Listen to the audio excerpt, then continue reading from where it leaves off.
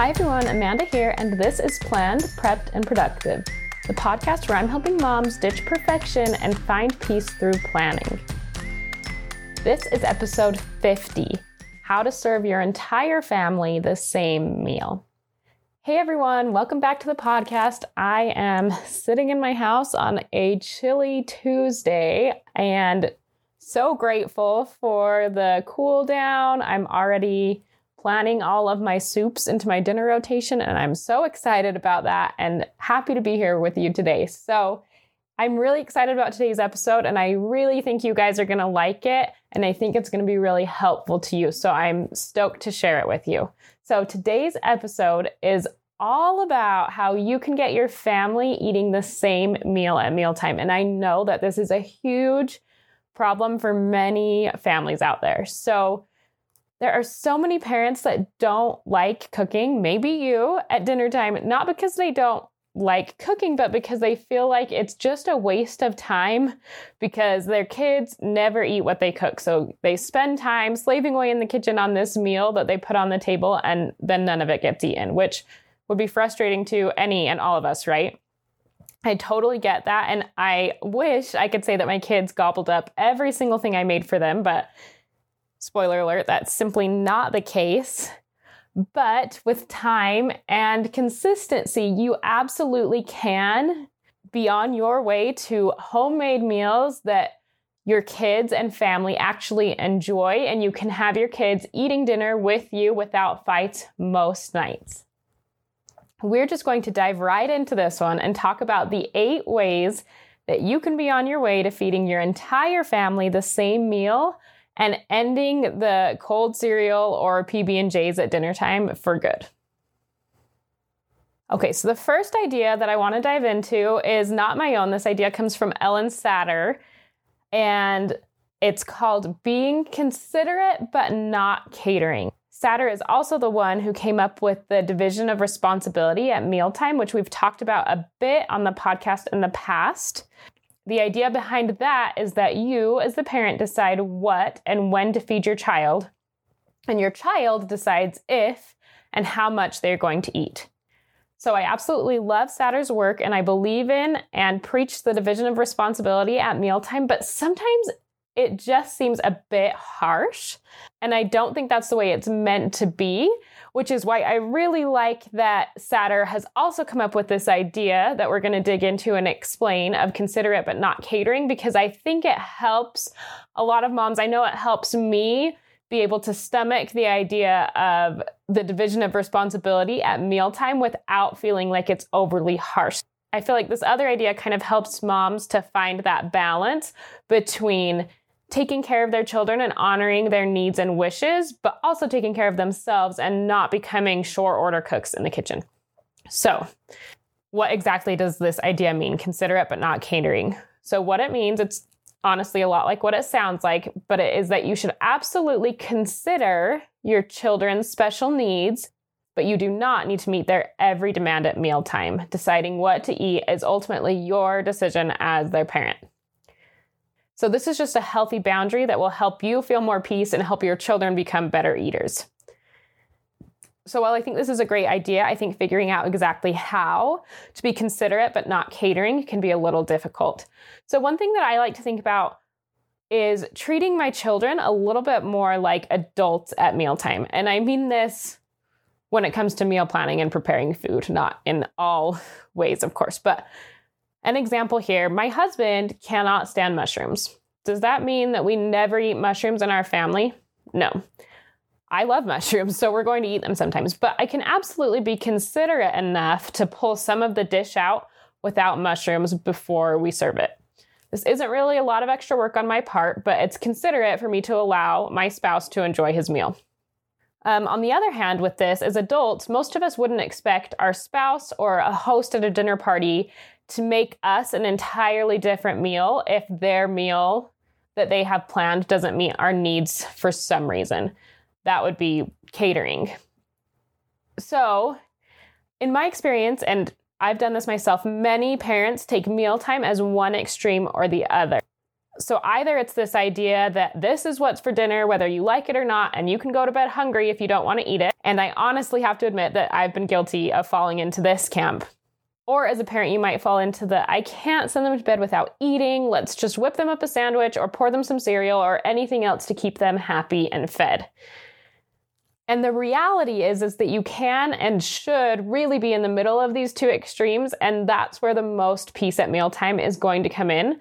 And learning how to be considerate but not catering will allow you to create this environment. So as we move on, we're going to dive into 7 other ways that you can feed your family the same meal at dinner time. And honestly, most of them are just actionable ways to complete this first step that we're talking about. Ways that you can learn to be considerate but not catering at mealtime. The second tip is to work with your children's personalities instead of against them. So story time quickly about my oldest daughter. She is absolutely a girl in charge and she will probably run the world someday. Because of this, the whole mom deciding what and when to eat really does not jive well with her. In fact, there was one time when her little brother asked us to make her favorite breakfast. I was in a good mood that morning and I had some extra time, so I told him that I would make it for them. At this point, my daughter insisted that she wanted another food for breakfast, even though I was making her very favorite breakfast meal, simply because it was her brother's idea to make it and not hers. So for a long time, she and I just butted heads a lot at mealtime because I was trying to stick to my role and she continued to stick to her personality assigned role, and neither of us were very happy. Eventually, I realized that I could absolutely include her in the decision-making processes without giving up the control that I needed as a parent. So I was simply considering her personality, God-given need to make decisions as I meal planned. One way that we did this with her was I made a list of all the snacks that I was okay with purchasing and I was okay with them having on a regular basis. And then I let her choose which of these snacks I was going to purchase at the store that particular week. Then when it's snack time, I tell her which 4 snacks we have. And remember, she's chosen them and I let her choose. At this point, luckily, she's my only child with this need for control. So she can just choose for everyone, chooses for a little brother and sister, and it works just fine. If you have multiple kiddos with a need for control, you may need some sort of a system for who gets to choose what snack, so you're able to make only one every time. Remember, your needs are important as well, moms. We're not making anything more difficult than it needs to be, but you get the idea here, right? Maybe your child being controlling isn't an issue that you have, but maybe your child is just a little bit anxious about trying new foods, for example. For these kids, it might really heighten their anxiety to have you pressure them to just taste it or just try one bite. In this case, it would probably be better for you to show them by example what you're eating and let them try things on their own terms if they want to. My kids, though, aren't the least bit anxious around food, so sometimes, honestly, even though it's not necessarily recommended, we'll try and incentivize them to try something new. You know, we'll say, hey, I'll read you an extra book if you taste the green bean or something like that. Just a fun incentive, or even I'll give you a high five for putting that in your mouth. One thing to be wary of is that while we will encourage our kids at times or suggest that they try something on their plate, we try not to force them to eat a certain number of bites or a certain amount of food, because that will kind of mess with their hunger and fullness cues, and we want our kids to develop that on their own. But we will at times encourage them to try something, but never to eat to a certain level of fullness, because we are not inside our kiddos' bodies and we honestly don't know what level or amount they need to eat. So what I'm trying to say here is that feeding really depends a lot on your kids' personalities, and you as their mom know best. I've said this before, you are absolutely the best one to feed your child. Don't let anybody tell you otherwise. You don't need all of these special programs or tools. Use your common sense, keep learning, figure out things you can try, and trust your instincts, because you really do know so much more than you think you do. And you will be the one that helps them to become adventurous and healthy little eaters. All right, moving on to number 3, and this is to use safe foods and don't limit safe foods. So this idea will help with your anxious eaters as well, or really just any eater. And the idea here is to offer at least one safe food at every single meal. So a safe food is defined as a food that you know that your child generally readily accepts. And keep in mind here that there are probably foods that are not necessarily safe, but they usually accept. And I wouldn't consider these foods safe foods because they sometimes would reject them. I would honestly choose the safest foods that you have and offer one of them with every single meal. And this means that you're going to have some interesting meals.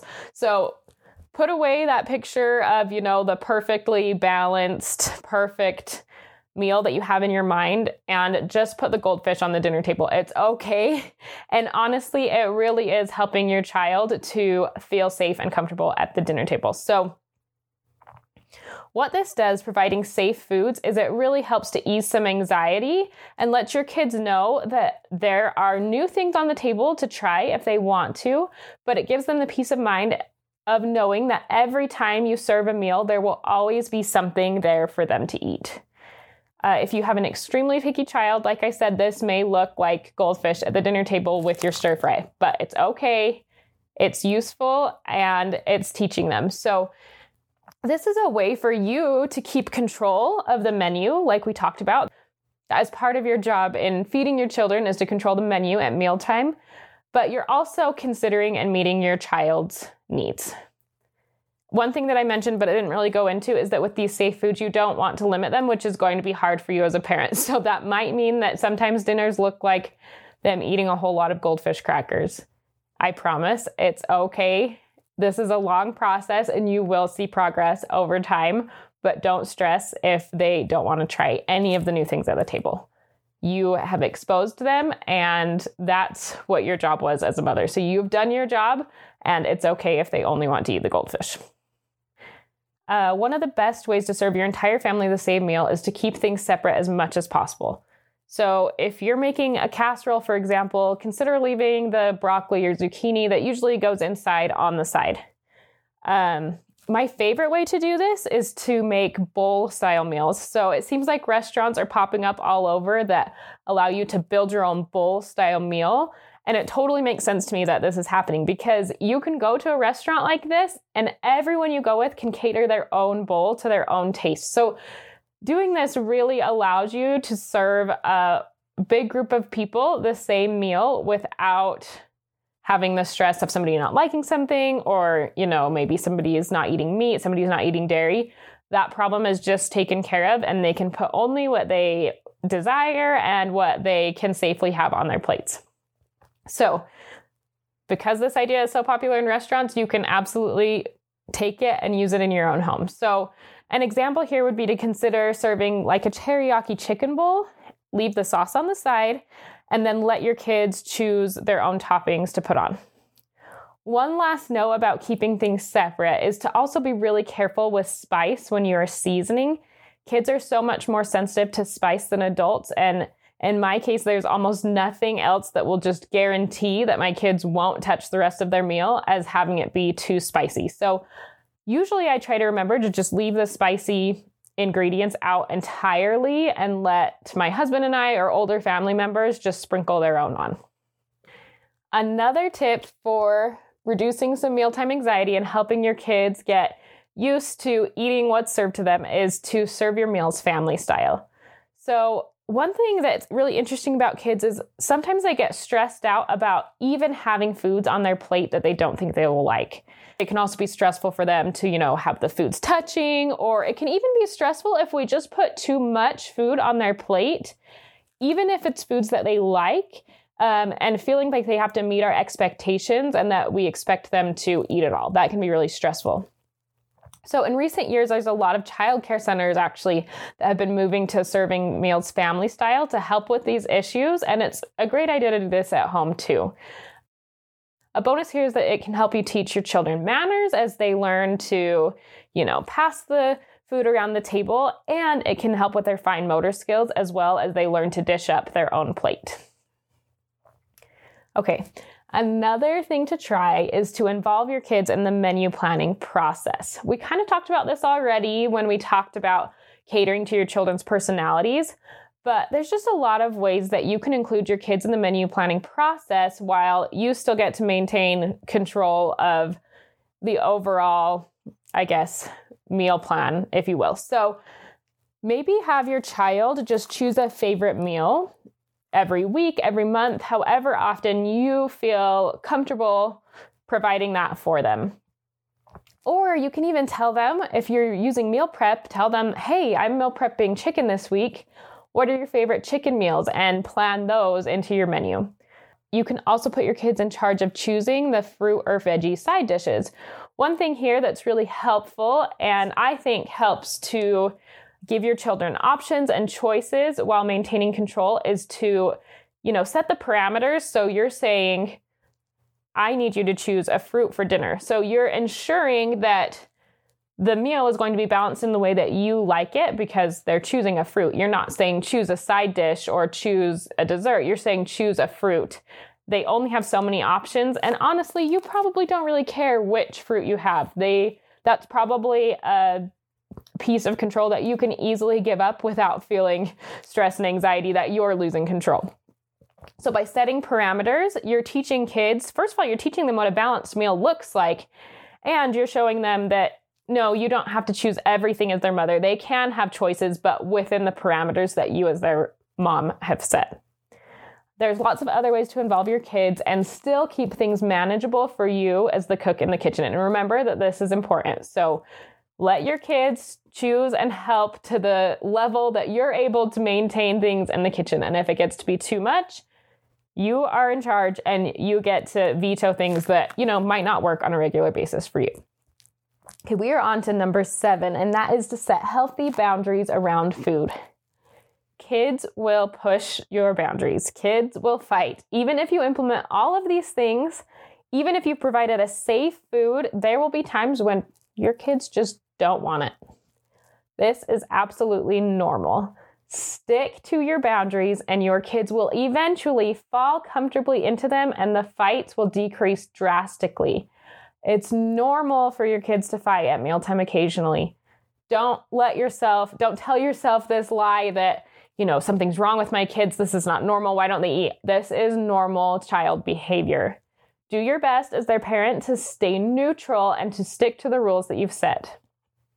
I've got an episode coming up in a few weeks that's all about boundaries. So we're going to dig into this idea really a lot deeper. But for now, just remember, keep your cool, stick to your boundaries. You control you, and how they react is probably proof that what you're doing is actually working. The last thing that I have to say is to be consistent. If you have consistently been making your kids extra food at meal times or giving into a snack whenever they desire it, or if you've been allowing them to choose all of their own meals all of the time, all of the things that we've talked about in this episode are going to be a lot harder to implement. Don't lose heart. This isn't meant to discourage you. This is just, I guess, a warning as you move forward with this, that we talked about boundaries. Your kids are going to push your boundaries and it's going to be really hard at first. But consistency over time will absolutely create the result you desire. Just know that the further you have to come, the more your kid will fight. So if you are met with a lot of angst, a lot of backlash when you start implementing these ideas, just remember it will get better. And one more note about consistency that I think sometimes gets overlooked is that we're focusing on the things that we are doing most of the time. And that's what consistency is. Consistency does not mean that you are 100% perfect every single day. In fact, in my life, in essentially every goal, I aim for a B-, maybe even a C+. And guess what? When you are doing C+ level work, where before you were doing no work at all, C+ will get you results. So don't stress if you have a bad night. Don't stress if you give in and just make your kids a sandwich because you can't deal with it that night. But remember that just because that happened once or twice or even for a week, that is not a reason that you need to give up on these goals.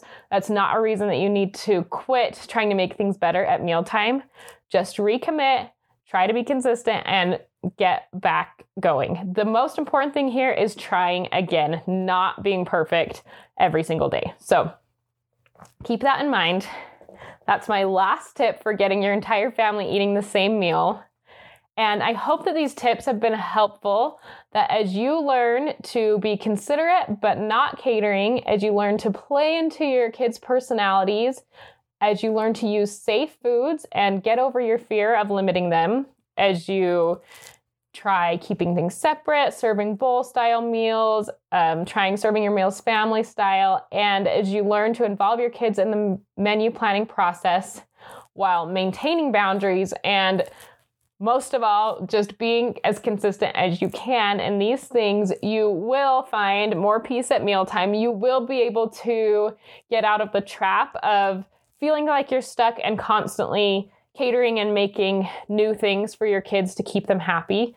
You can keep them happy while also maintaining your sanity and making only one meal every single night. You can do this, moms. I promise it's possible. And as you try these things, I think you'll start feeling a lot more peace in the kitchen. Thanks for listening, everyone. Next week, we are going to be talking about caramel apples. So I'm going to be sharing how I make caramel apples that look professional instead of like your 5-year-old made them. Honestly, this process took me 7 to 8 Halloweens to perfect, and I'm really excited to share it with you. It's not hard. It's actually really easy if you take the right steps.